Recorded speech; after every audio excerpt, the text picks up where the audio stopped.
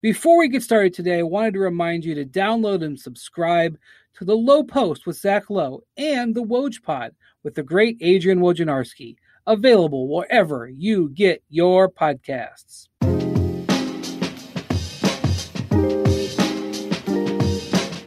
Hello and welcome to the Hoop Collective podcast. We talk about the NBA and we're doing it close to midnight here on Monday night. The LA Clippers have done it again. They have done it again. I just don't know what to say about that team, but we're going to talk about it. Joining us from Oklahoma City, where he's seen a triple-digit temperature day or two in his life, is Royce Young. Yeah, not too often like what Pelton's experiencing, that's for sure. We have actually relatively pleasant temperatures out here in the heartland right now, don't we, Royce? I've got 10 days of like 80s right now. Yeah, I know. It rained all day. I think Pelton and I flip-flopped. I think we switched. I know. I think that's what happened. So Kevin Pelton is joining us from his home city of Seattle, but is in a hotel because, like so many people in the Pacific Northwest, specifically Seattle, he doesn't have air conditioning, and it's 115 degrees there this week. Pelton, I am so sorry. It didn't get quite that high. I think Portland hit like 115. We were in the mid 100s, but that is like, it was this morning 90 in my house when I went back there. So yeah, I definitely needed to do this. Was lucky to be able to get a hotel room. Wow, man. All right, well, crank it up. So, you know, the Clippers, we've talked about on this podcast for the last, couple of months, really for the last couple of years. They are a team that is very difficult to predict. And, I wasn't, I actually felt that the Suns hadn't played that well the last two games. Chris Paul and Booker both were just off their games for various reasons. And the fact that they got the wins, the winning game 4 and the winning game 2, I thought this could have easily been a 3-1 series in the Clippers' favor. And had Kawhi been healthy, I thought it would have been a walk 3-1. But Kawhi is not healthy, and the Suns are terrific in close games. They've been terrific in close games for the last 3 months. And so they earned it. They played really well. And so come out in Phoenix. That arena is going freaking crazy. Chris Paul and Devin Booker shooting percentages didn't end up very good, but midway through this game, they both were shooting the ball very well. Booker had his best game since game 1, and Chris Paul had his best game of the series. And yet, saying all that, we are 3-2 going back to LA when the Clippers win by 14. Paul George has arguably the best playoff game in his career with 41 points, 13 rebounds, 6 assists. Pelton, I'd like to know what your computer says about this team because I can't figure them out. They lost to Vitsia Zubac before the game to a knee injury. They've won 2 elimination games on the road in these playoffs, which is just something you just don't see very often. Ty Lue is 10-2 in elimination games as a head coach. I don't know, man. It's quite an interesting playoff run they're having. Look, I told you the last time I was on, which was right after they had tied the Jazz series 2-2, but Kawhi had suffered that injury, which we didn't realize the severity of at the time, that I had given up on predicting the Clippers, and I don't know that I feel any differently now. I mean, I think to your point, it was interesting that they had the better shot quality according to the Second Spectrum data when you factor in the players shooting in both games 3 and game 4. And I do think the Suns were maybe a bit fortunate in hindsight to take that 3-1 lead. I still thought that coming home, they were going to finish off this series. And though you keep waiting at some point for the Clippers to deal with fatigue and for that to be an issue for them and for Paul George in particular, given these minutes totals he's logging, and it just isn't. But in particular tonight, when Cam Johnson has that 3-point play at about the 7-minute mark to make it a 4-point game, you're like, okay, Suns have all the momentum, have the home crowd behind him. They're going to go on and win this game. And from that point onward, the Clippers outscore them 18-8 the rest of the game. I mean, it's just a remarkable performance by the Clippers. Yeah, hard to keep up with 15 to 20 shooting, for crying out loud. I mean, it's like jarring to look at the box score and see Paul George's numbers of this. And you were talking about how the numbers ended up looking pretty good for Chris Paul and Devin Booker. It wasn't bad shooting nights, pretty like above average shooting nights by NBA standards in a lot of ways, Brian. But man, Paul George just 15 to 20, 41 points. 12 of 14 on 2-pointers, hit big shots down the stretch. Pelton said that he kind of expected, I'm not going to act like I was calling a Clippers win here, but in one part because of Ty Lue's history. I mean, it's like I don't know what's harder to beat when you're trying to eliminate him.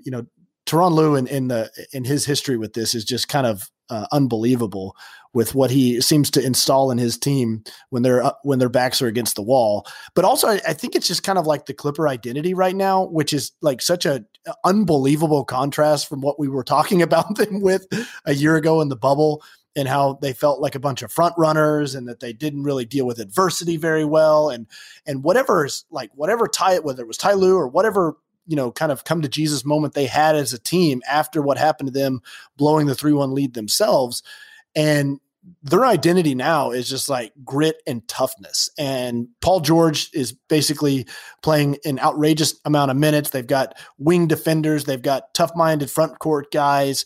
And so to me, it's really not all that surprising that they won this game, just because I think on top of it for the Suns, there is this weird pressure that you feel to close out at home. And they walked into their building up 3-1, a chance to punch their ticket to the finals. You've got that home crowd roaring, Brian, like you said. And sometimes that actually can almost work against you. It's like you're trying to like appease the crowd and you kind of get distracted in what the moment is, because that's what you're focused on, is like the end result. And I'm actually not all that surprised that the Clippers were able to get this one. I still think the Suns are going to win the series. I think they're just the better team right now with all the Clippers injuries. But I mean, that was whatever happens here with the Clippers. They have absolutely exonerated themselves completely from everything that we said about them a year ago. That's what's so sort of difficult for the Clippers to swallow about this situation, because last year they had this team, I don't know if they win it, but they have a good chance to win it, because this resilience and this mindset is what they lacked. And I don't know how the Lakers would have played in a series against the Clippers. We'll never know. But, you feel like that could have been their year under these circumstances. This year they have the resilience and the mindset and, frankly, a coach that sort of seems to get more out of them. And then Kawhi gets hurt. It's a bad set of circumstances. They're not done, though. But, I mean, it's a bad set of circumstances. And, if they don't win six more games. Do you think, though, that like – oh, sorry. I was just going to say, you mentioned Kawhi Leonard getting hurt. It was making me think, like, Paul George has been so outrageously good, and Pelton, you may have something that can actually like demonstrate this, but like, doesn't it seem just pretty much staring us in the face that like Paul George is playing better basketball without Kawhi Leonard, and that's not coincidental? Like the offense completely flowing through him. The ball's not stopping. The ball movement for the Clippers is considerably better right now. I don't think that they're a better team without Kawhi Leonard by any means, but like, I think Paul George is a better player. Yeah, I mean, he's definitely stepped up in the stretch. I mean, we have seen his efficiency come and go. They mentioned that during the broadcast, and I think that's probably, a fair description of it. But I don't know if he's capable of having a night like this. Is he getting up? He's probably getting up 20 shot attempts, but is he controlling the game the way that he did tonight if Kawhi Leonard is in there? Maybe not. I think that is fair. Well, look, this is who Paul George has kind of been for years. He's had playoff series where he's shot under 40% for the series, and his team has won the series. So he has always had this, maybe he's going to make shots, maybe he doesn't. My suspicion is because he doesn't have great technique, and it tends to ebb and flow. But I know that he has moments where you wonder what the hell he's doing. And I know that he has stretches where he just looks like he can't do anything right. But on balance, his playoff run has been the best playoff run of his career. It really has.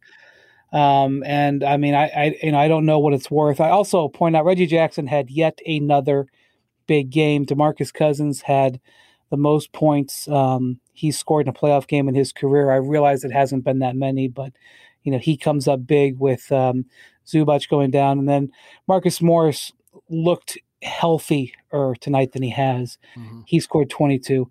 I want to just say this for the Suns. I'm just going to get it out of the way right now. I don't know what's going to happen, but I was interested enough to look it up. It would not surprise me. Prepare yourself for this now, everybody. It would not surprise me if Scott Foster is assigned to officiate Game 6. He did Game 1 of this series. He did Game 3 of the Milwaukee-Atlanta series, which was last Friday. So he didn't work on Saturday, Sunday, Monday. I almost think that there's no way he would work Atlanta series that fast again for Game 5. So, or Game 4, I should say. No, he worked Game 2 of Milwaukee-Atlanta last Friday. I don't think he'd work again by Game 4 in that series. I think you're staring down the reality that Scott Foster is going to work Game 6. So the path to the NBA Finals for Chris Paul runs through Scott Foster. That's right. In Game 6. That's right. and the Clippers. And the Clippers too. Yeah. And the officiating. There was some stuff that happened in this game tonight that amped up the focus on the officiating in this series with the near flagrants and non-flagrants. Already, we've had the little drama about the ball being out of bounds, whatever, however you want to call that. It should have been called out of bounds or whatever. So, Patrick Beverley and Chris Paul are escalating. Patrick Beverley and Devin Booker are escalating. Jay Crowder is, I thought that say whatever you want about Patrick Beverley and that play with Chris Paul. I thought Jay Crowder sticking his finger right into Paul George's eye was a much more questionable play than Beverly coming over that screen and getting up underneath Chris Paul. But I understand Beverly's history. It's difficult to square that. I actually took more issue with Beverly's Beverly miming the flop. I was like, that to me, that was more annoying. It's like, dude, you crashed into him. Don't act like Chris Paul flopped on this one. I took more issue with Beverly doing that, but I actually agree with you about the foul, Brian. I thought that also because Chris Paul's on the floor. I mean, we don't know how bad he's hurt. And so to do that when he's, 3 feet away, by the way, I went back and watched the replay when Beverly finds out that he got the flagrant and he walks back out on the court and he walks past Chris Paul. He says something in his ear, and I'm pretty sure he said, "Nice job selling it," or "Way to." I think he actually said, "Way to sell it." Gee whiz! I think he said, "Come on." By the way, that possession ended up being a 5-point possession, and the Clippers come back and immediately just go on a 5-0 run. That ended up being a moment of resilience for them, despite how that all played out. So, very, very. Just keep an eye on the way that the game is going to be officiated, because these guys you're getting to the point in the series where everybody's getting tired of each other. And so I will be interested to see. I don't know if Zubac is a guy who's played through so many injuries. I don't know how severe the knee injury is. I don't know if we're going to see him come back, but certainly expecting the Clippers to, stand their ground, because they do amazing things, Pelton, when they're facing elimination. And this is Tyronn Lue's track record dating back to his time with the Cavaliers. But, you mentioned Zubac's coming back. How much do you play him if he does come back? Because to me, the fundamental story of tonight's game, and I think it connects back to the narrative after that Jazz series, Rudy Gobert got hammered so hard for everything he didn't do against the Clippers' small lineups or was unable to do. And the story was, well, that same thing won't happen here because DeAndre Ayton will take advantage of them offensively. And I think that was why the Clippers were reluctant for 4 games to take both Zubac and Cousins off the court against Ayton and go fully small. And then their hand was sort of forced by this injury, and it worked perfectly. Ayton was, largely a non-factor offensively. 10 points on 5 of 9 shooting, 3 offensive rebounds. The Suns are outscored by 22 points in his 37 minutes of action. They were +8 with him on the bench. That to me is the story. Is the Clippers have this unique ability, more than maybe any team since the death lineup Warriors, to really take advantage of other teams' size while they're playing small. And I think you got to stick with that, whatever Zubac's availability is for Game 6. And what's interesting too about that is that like Ayton was supposed to be, at least he was for the first couple games of this series, KP, he was kind of like the antidote to that, there was a lot of talk that like, he's not Gobert. He's more versatile. He's more athletic on the perimeter. He guards smalls a lot better. He moves his feet. He's more athletic. All these types of things like kind of build Ayton to be sort of like the anti-small ball center, the guy that could kind of break that code to some degree. But yeah, I mean, you saw it just there's something to be said for space, and the Clippers are operating in immense amounts of space. It doesn't matter what you do. And it's just NBA offenses in the modern era are just not designed to like capitalize on a size advantage. That's just not the way that they operate. You run pick and roll, you drive and you kick and you slash. You don't just post up DeAndre Ayton and try to, you just overpower people. You don't play like a ground and pound style at all. And so, that's just not gonna, it's interesting to me if this was just kind of like, something that just was a one-off situation where the Clippers shot it really well. And so maybe the small ball looked better than maybe it was, or if they've actually truly discovered something. Well, this was just a bad Ayton game. This is the type of game that would drive Suns fans crazy about Ayton in the last few years, because as good as he's been and as great as he's been in the right place at the right time, making the right plays, his timing has been great. He was just a little bit off. His mistiming his jumps on alley-oops. He was having rebounds go off his hands. It was just an off game. And so when Ayton is good, they really, really benefit. So we'll have to see if that's a one-off or if Pelton is right. The NFL schedule drops this week, and you can be there to catch all the action live and in person with Vivid Seats. Experience every touchdown, every tackle, every eye-popping play of your favorite team. And to kick it off, Vivid Seats, the official ticketing partner of ESPN, is offering you $20 off your first $200 ticket purchase with code HOOP. That's code HOOP. Download the app or visit vividseats.com today. Vivid Seats. Experience it live. You can now stream the most MLB games on DirecTV without a satellite dish. Yes, catch the clutch hits, strikeouts, grand salamis, web gems with nothing on your roof. So who's ever up there, whether it's the roofer, Santa, birds, old-timey chimney sweeps, moody teenagers, thrill-seeking raccoons, you name it, they won't find a satellite dish. But you will find your MLB games on DirecTV. That means DirecTV is your home for baseball this season. Root with nothing on your roof. Yes, stream your team. Call 1-800-DirecTV or visit DirecTV.com. Sign up today. Claim based on total games carried on sports networks. Sports availability varies by zip code and requires choice package.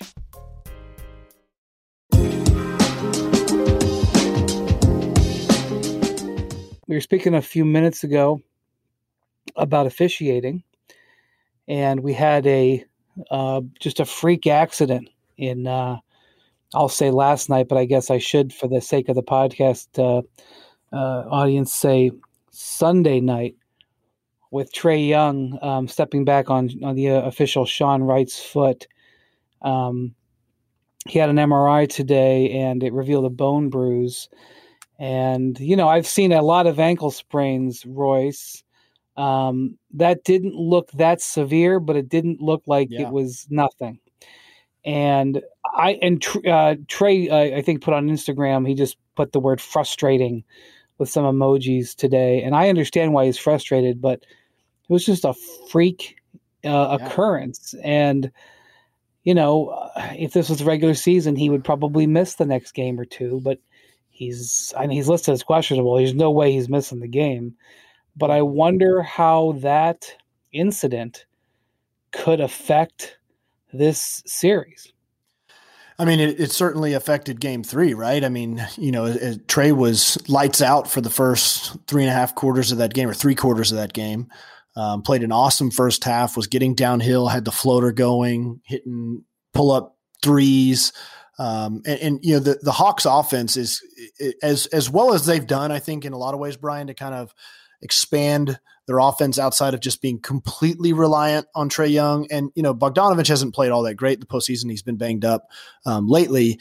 But some of these other pieces that they have, I think, have been really valuable. And at least kind of, it's not just completely the Trae Young show. Like his usage rate isn't like just through the roof and where everything has to funnel through him. But we all know in a playoff series where games grind down to half court possessions and it just naturally the ball goes to your best player's hands and everyone is kind of looking to that player to create something for themselves or for someone else. And Trae in that fourth quarter just was not himself. And I wondered, Brian, after the play happened, and I saw Trae going back to the locker room, I thought, maybe he's just kind of trying to get a breather here. Because again, like you said, it did not look like it was bad. It looked like actually a pretty minor ankle roll is what it appeared to be. And so I was actually kind of surprised when they said that it was a bone bruise. And I was like, oh man, that sounds way worse than I almost think it would have been better for it to have been a minor ankle roll in a lot of ways, So I think he scored 3 points in that fourth quarter and it was off a three that he hit. He just didn't have that explosiveness downhill. He really didn't look all that interested in attacking either. Which, was very unlike Trae.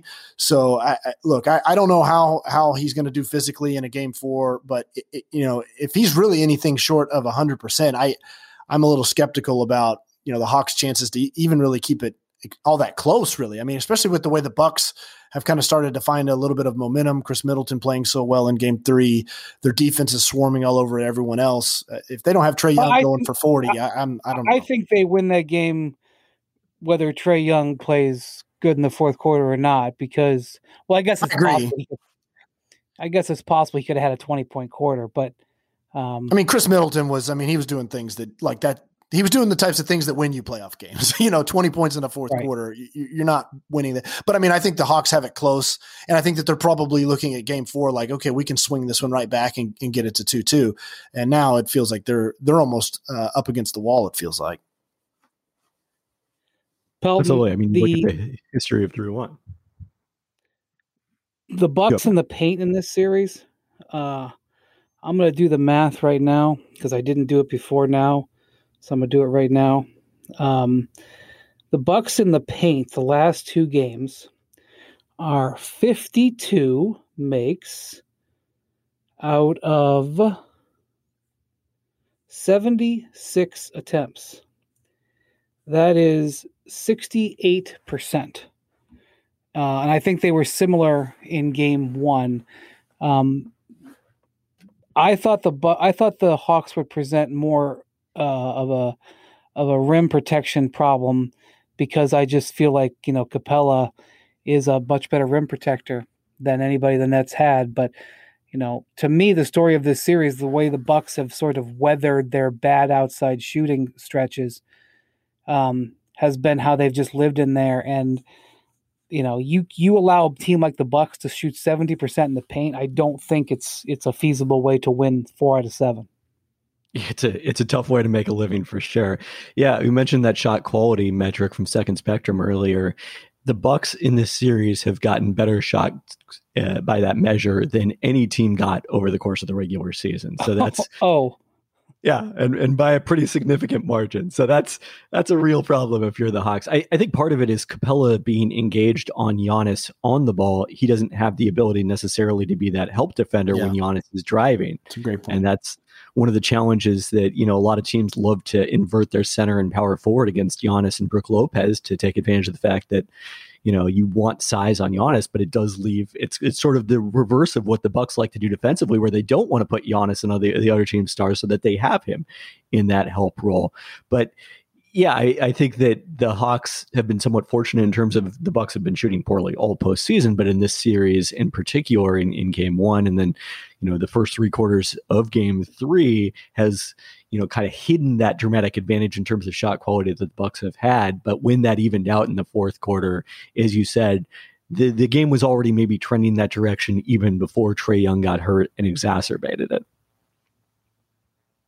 Yeah, I expect I always figure any team in any series is going to have what I call a home win.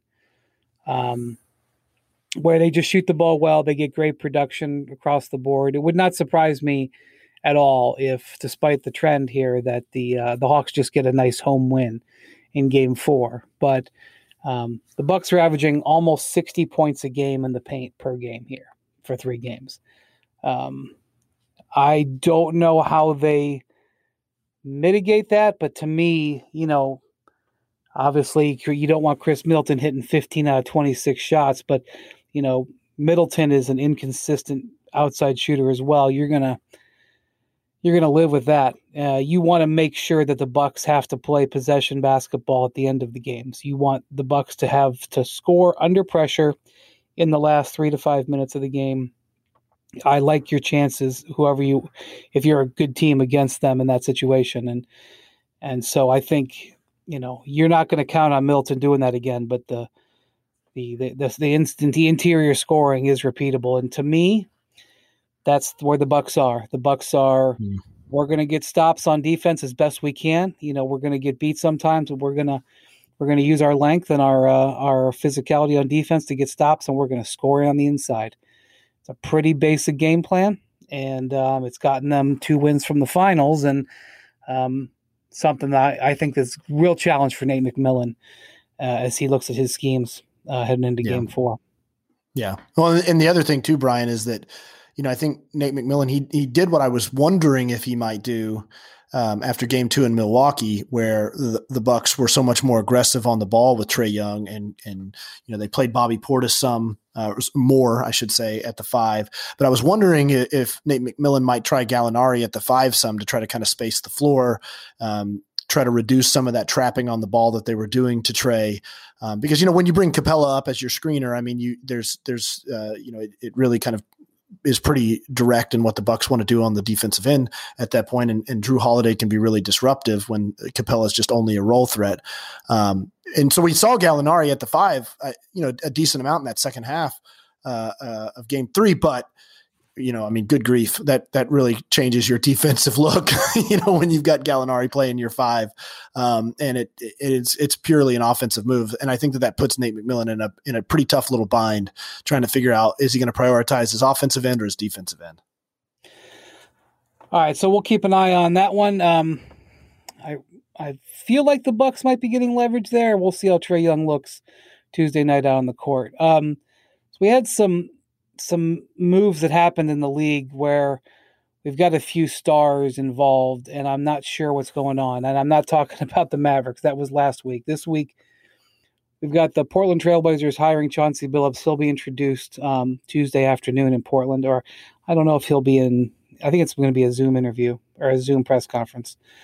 And then the Jazz, Dennis Lindsey was, this was reported in the Salt Lake Tribune today. But from what I understand, Dennis Lindsey was basically, I don't want to use the word forced, but he was instructed to step down from team president in Utah. Pelton, I want to start with Portland. Look, I'm just going to tell you right now, I don't know what happened with Chauncey and that accusation 20 years ago. I just don't know. I do know that the Blazers believe that they vetted the situation, that the Clippers vetted the situation before they hired Chauncey, and that the Cleveland Cavaliers, before they offered him their president's job a few years ago, which he turned down, had vetted the situation as well. I don't know what the truth is, but I do know that Damian Lillard got into an uncomfortable place because no matter what Dame wants to say or is being said behind the scenes, Dame was on the record saying that he really liked the concept of Chauncey Billups being the coach. He also wanted Jason Kidd, but he really, I think, also was interested in Chauncey. I know he said it to The Athletic. He said that I like Chauncey. Neil O'Shea, the Blazers general manager, has been dancing around and eyeing Chauncey for weeks. I think he knew he was probably going to let Terry Stotts go, and he had sort of started his process, and I think Chauncey was his number one target. But Dame got some serious blowback because of the baggage that Chauncey may be bringing in, and Dame did not like that feeling. And a story came out in Yahoo from Chris Haynes, and just be honest, Dame and Chris Haynes are very close. I feel like that his sourcing there is probably pretty close to the mark, and I will just tell you from conversations that I have had in Dame's orbit, I have heard the same things. I don't really know. I don't believe, based on my conversations, that Dame is serious at this point about saying he wants out. But I do think he was put in a very uncomfortable position, and partially because of his own making. And so Pelton, the Blazers are now in a situation where they need some stabilizing, and they need Dame and Chauncey to begin a relationship together. And I'm not 100% sure how this is going to play out. Yeah, I'm sympathetic to Dame from the standpoint of, he said that he was not aware of these allegations when he first endorsed Chauncey Billups as the hire. And I can understand that because I had forgotten about this entirely. And I was older than Dame was at the time that it happened. I wasn't covering the league at that point, but until Blazers Edge wrote about it, it was not something I remembered. It's different from, Jason Kidd's very, very public arrest on domestic abuse charges, which, was also sort of related because he was the other coach that Lillard endorsed. But I think for him to, imply that he played no role whatsoever in this selection seems pretty disingenuous based on, right. You reported last week that he was on that Zoom and his comments prior to the coaching process. So, at the very least, he doesn't seem to have stood up and said, no, Chauncey Billups should not be our head coach for this reason. And look, neither did the Portland Trail Blazers. The Blazers organization, if you're going to criticize anyone, deserves the bulk of the criticism here, not Damian Lillard, the individual player. So I understand why he feels sensitive to that. But also, I think, for him to use that as a pretext to eventual departure seems a bit like a stretch to me, I would say. Royce, you know this team. You've covered them a lot the last couple of years. Mm-hmm. Dame. I just think I saw Dame as all of a sudden being very uncomfortable, and he's a guy who's used to leading and used to having incredible support, especially in Portland. Yeah. And all of a sudden he had flopped positions, and he all of a sudden just didn't like where he was at in this thing. And it's complicated. This is not something that players encounter every day. Yeah, I mean, and look, I mean, the situation just tracking back to the end of the Blazers season was a little bit uncomfortable. And, Damian Lillard has always been very, very rigid about his loyalty to the Portland Trail Blazers. He has really never wavered in that publicly or privately. But we were for the first time, Brian, when they went out, kind of hearing some of those kind of whispers about some antsiness from Damian Lillard. And so then I think you kind of now stack that context onto this current situation. And to me, look, I don't know this to be true whatsoever, but, with the story coming out from Chris and, again, like you said, with his relationship to Dame, I mean, to me, it just feels like there's kind of a groundwork being laid here. And it's Damian's attempt to sort of try to distance himself and provide a little bit of cover from a lot of the criticism. Yeah, he also wants that, if he does cross that Rubicon and ask for a trade, that he's justified in it, right? I think isn't that kind of what he's looking for, right? I mean, and so I totally recognize that and I get that. But like KP said, I mean, I had no idea about this allegation whatsoever. It was complete news to me. And so I think, that's probably in part where Damian is very frustrated by this is he was just, when he endorsed Chauncey Billups, it wasn't like he was fully aware of this and said in spite of that, I still do that. That's not like what Damian was doing. And I think that's where a lot of his frustration comes from with this. And that's kind of, I think the genesis of the tweet that he put out was to kind of try to cover his back on that sort of thing. But, like you said, look, it very clearly, it looks like this hire is going to happen. They're going to hold a press conference Tuesday, I believe, to announce this hire. And, from that point on, look, we all know that Neil O'Shea has a prior relationship with Chauncey Billups. I sat in Neil O'Shea's office and a couple of years ago when I was doing a story on Damian, and like how many times Neil compared Damian's leadership to the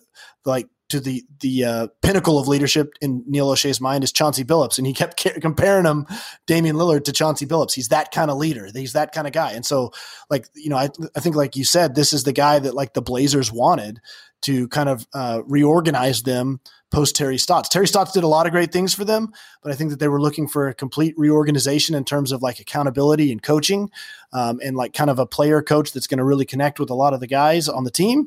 And so this hire is going to happen. It sound like they're going to go the other way with this. So now it's about trying to pick these pieces up and kind of establish some relationships and make it work. Right. So from what I understand, that during the hiring process, Dame had conversations with both Chauncey and Mike D'Antoni, whether it was in the formal interview or outside the formal interview. And one of the things that Mike D'Antoni said was that, from what I understand, was that, look, I helped Steve Nash become a ball handling MVP. I helped James Harden become a ball handling MVP. I'm going to come help you become a ball handling MVP. Here's how we're going to do it, ABC. And that Dame was impressed with D'Antoni.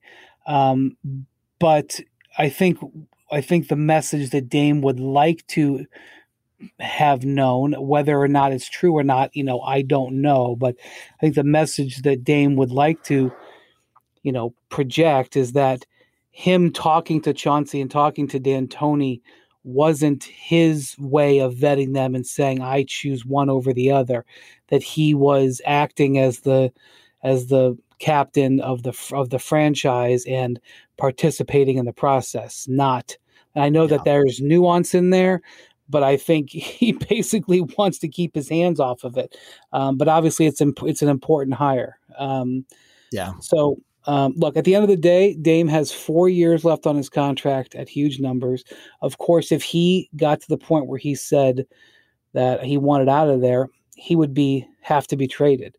I will say this about Chauncey, and just to be 100% clear, I have not had the opportunity to talk to Chauncey in over a year because this year we just didn't have the opportunity to get out and talk to people in the field like we used to. But I've spent a lot of time talking to Chauncey. We worked together at ESPN. We did, many countdown shows and other shows together. And I remember talking to him when he was considering the Cavaliers job. It was the year David Griffin had left. It was the year before LeBron's last year of his contract. And I remember sitting and talking with him about, I think there's a good chance LeBron is going to leave. I think there's a chance he's got his championship. I think there's a good chance. I wasn't sure it was going to be the Lakers, but I did think that was in play, especially after Kyrie, asked out. And I remember Chauncey saying, and again, just to be clear, this was in 2017. This was not in reference to the Portland job, but I remember Chauncey describing to me, he said, hey, listen, if I went there and LeBron decided to leave, I would be okay with that because I have always wanted to build something from scratch. He actually talked about how he and Ty Lue he and Ty Lue have the same agent, and have had the same agent for their whole careers, Andy Miller, who is now a coach's agent. So he negotiated this contract for Chauncey. He has said, Ty and I have long wanted to build something from scratch, build it from the ground up. And so, I don't think Chauncey, I think he will try to engage and connect with Dame and try to make that work. But, I don't think Chauncey is going to go into this. The Chauncey that I know is not going to go into this worried that Damian is getting closer to the edge and wants out. So,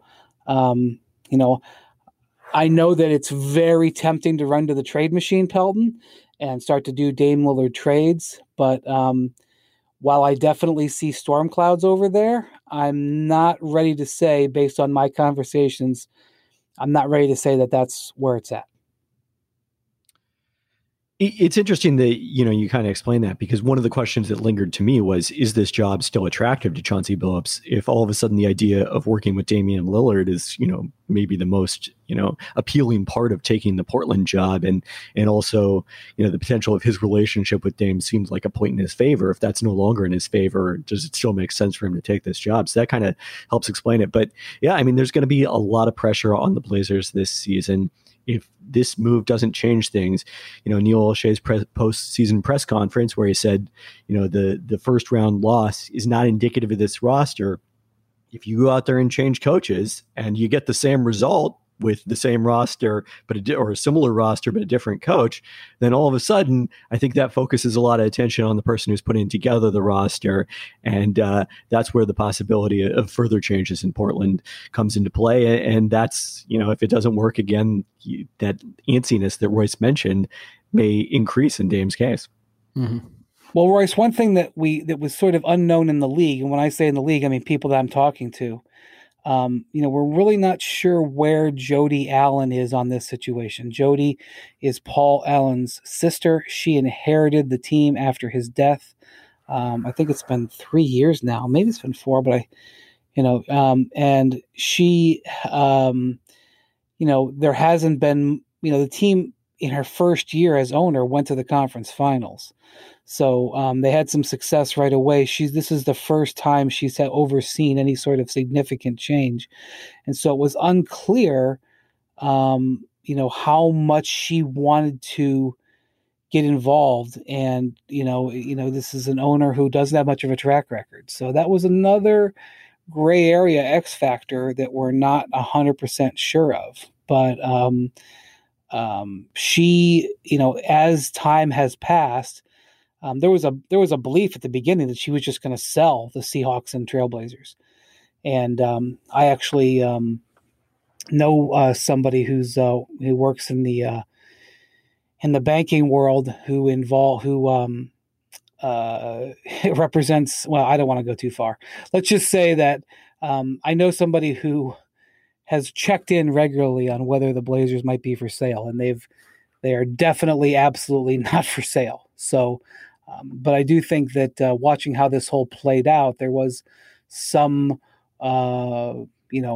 intrigue about where Jody Allen was going to come down on this. But with this hire, it makes it clear that Neil Olshey is, as you mentioned, how much affinity he had for Chauncey Billups when they were in the Clippers together, is still very, very firmly in control of everything.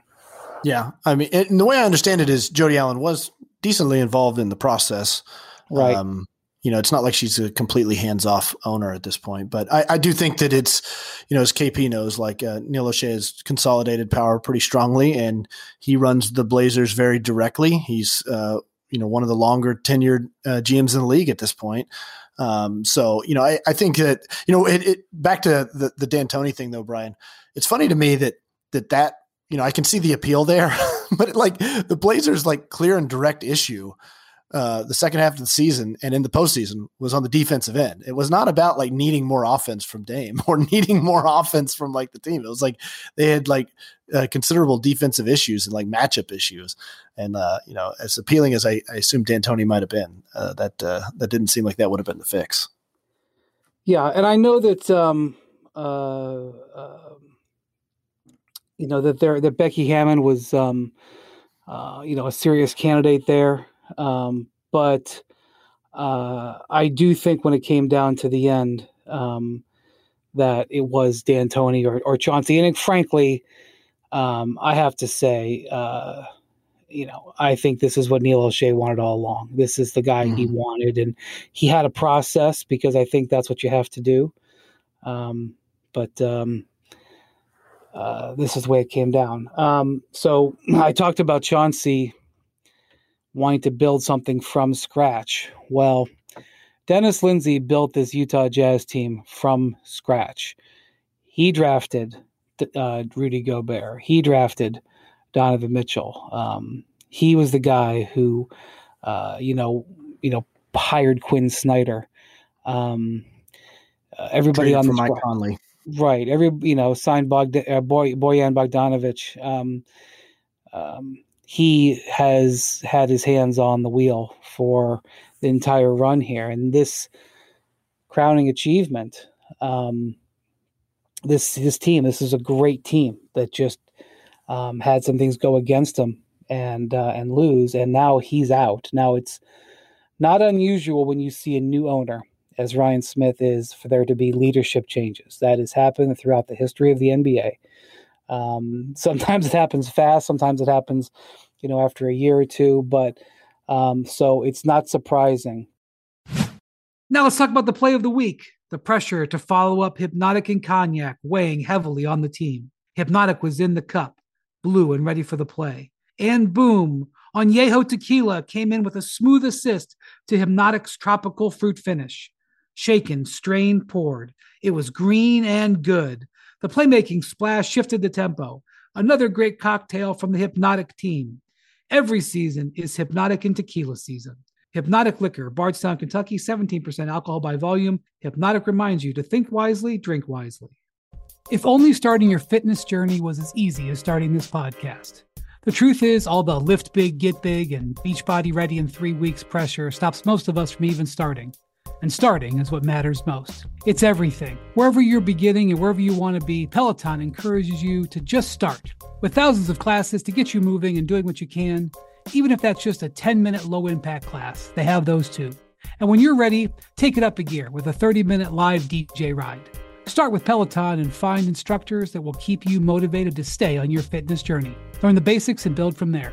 Remember, doing something is everything. Get started with a Peloton bike or Bike Plus rental at onepeloton.com/bike/rentals. Terms apply.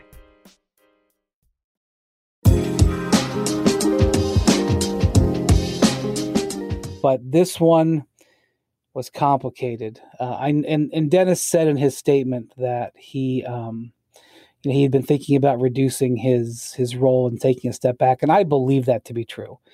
But this move at this time, I believe, was precipitated by Ryan Smith, and I do think that Dwayne Wade, who he's brought in to be a co-owner but also be an advisor, I think Dwayne Wade is seriously concerned about Donovan Mitchell's desire to stay there long term. And I think the way, there was a number of things that happened that led to this primarily, and this is covered by the Salt Lake Tribune. I don't want to make it sound like I'm not giving them credit, but, it was an open secret in the NBA that Quinn Snyder and Dennis Lindsay had a very poor relationship. One of the not something that was a good thing. And there are disagreements. Some of the stuff is somewhat known. Some of the stuff is private, but was some classic stuff, coaches not valuing developing players, snide, backstabbing stuff or whatever. It's endemic in the NBA. It happens. But I would say that even though Justin Zanuck has been promoted to the lead decision maker, and Justin has working a very long time to get this job, Dwayne Wade is going to influence changes. And the reason that Dwayne Wade is going to influence changes is because the way Donovan Mitchell saw this season unfold, specifically how his ankle injury was handled in the playoffs, really unnerved him. And he was in a bit of a rough spot with the franchise, Royce, near the end of the year. And look, he's starting a brand new 4-year contract at the max. I'm not implying anything, but one of the big reasons why Ryan Smith brought in Dwayne Wade, and yes, Dwayne bought into the team, but I will promise you, he got a very favorable price. Let's just say the Lakers just sold 27% of their team for, over $1 billion reportedly. I do not believe Dwayne was paying those kind of prices. I think he got a very sweetheart deal. And one of the reasons he did was Ryan Smith wanted to have Donovan Mitchell stay in Utah for the long term. And so, Royce, I don't think the maneuvers are done in Utah. Yeah, I mean, and you mentioned just the injury management in the postseason, and it goes with you need to mention also the context of the Jazz failures in the postseason. It did have to do with Donovan Mitchell's health. It had to do with Mike Conley's health. This was the West's number 1 seed. These are the types of bad luck things that can happen, and I think it's pretty obvious that the change from Dennis Lindsey, him stepping back into an advisor's role, was less like performance related and more about, what I think the Jazz are anticipating in the future. Clearly, we saw this in Dallas with a lot of the turnover that is when you have a young star that is on a controllable contract, you are trying to position yourself as much as you possibly can to extend the amount of time that star remains in your market. And teams go to extreme levels to try to do this. I mean, we've seen it, especially when you're a smaller market, when you can't just rely on the fact of your zip code to just kind of re-sign the player for you. You've got to accommodate that player. You've got to figure out ways that you can toe the line between catering to them, but also not going too far where you alienate them from their team and you baby them to a degree. So that's where the Jazz, I think, are right now trying to kind of find that sweet spot with Donovan Mitchell. And also I think it's worth mentioning too, that I don't know how much this factors into Donovan Mitchell's feelings about the Jazz, but there's been issues within the Jazz fan base that Donovan Mitchell has had to speak out about, whether it was fans saying racist and vulgar things to Russell Westbrook. There's been other issues with the Jazz fan base that has popped up where Donovan Mitchell has kind of been placed front and center to kind of have to try to be like the voice of reason to kind of calm things down. And so when you think about I don't know how much affinity for the market that he holds as well, Brian. I don't know if that's something that is, he may love the Jazz organization. I don't really know, but there's been issues within the Utah Jazz beyond the team that I think that Donovan Mitchell is probably considering. Yeah, Pelton. So I think Utah's. It's kind of unfortunate because this team I thought had a really good chance to win the title this year. And look, Donovan Mitchell's ankle was bad. Mike Conley's hamstring was bad. They could be the ones who were playing tonight. That game could have been in Utah tonight. That they were playing to go to the finals. They've obviously got some issues, but I don't know if this team needs a makeover. But I do think there's going to be changes coming. No, I mean, one of the things about this, 8 days ago, James Jones was named Executive of the Year. Dennis Lindsey finished, I believe, second in that voting. Right. And that was, we've sort of gotten desensitized to this because of the fact that we've seen coaches of the year get fired, most recently with Dwayne Casey in Toronto.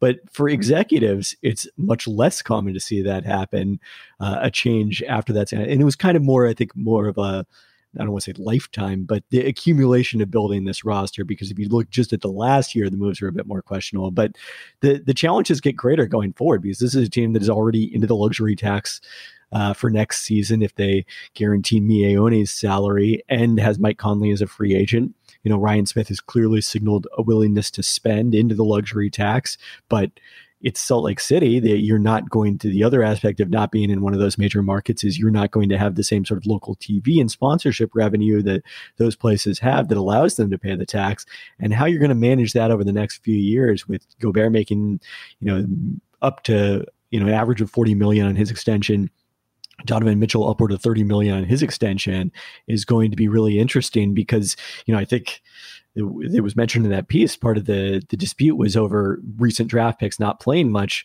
Well, those guys, when they got a chance to play, didn't necessarily indicate that they deserved that opportunity or merited more opportunity. And they're going to have to find some guys on the cheap to help fill out this bench so you have better depth, at guys 11 through 15 than you've had the last couple of years. So Shane Battier has already been mentioned as a candidate to join the front office. Shane was obviously a teammate of Dwayne Wade's with Miami for several years. He resigned from the Heat's front office 2 weeks ago in kind of a surprising move because he was regarded as a guy who might be with the Heat for a long time. And, there's been some speculation throughout the league that maybe this was in the works since then, and Battier would be a candidate, regardless of how that happens, of how it plays out. I think the important thing is this is a team that has a top 15 player. I don't know. He didn't make All NBA because he got hurt. I mean, I don't want to debate, but he's an ascendant star who's a little bit uncomfortable, who's also a championship contender that is undergoing major, potentially significant leadership changes, and how that might affect not only what they do in the short term, but also more the long term. So,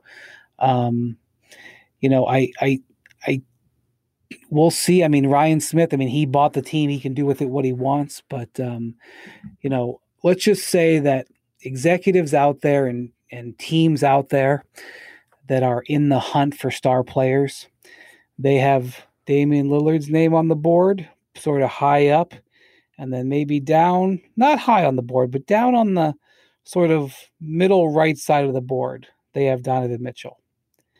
And look, I think what Ryan Smith and Dwayne Wade are trying to do is push Donovan Mitchell off of that board. Say, guys, his max contract is just starting. We've got him under contract. He's not going anywhere.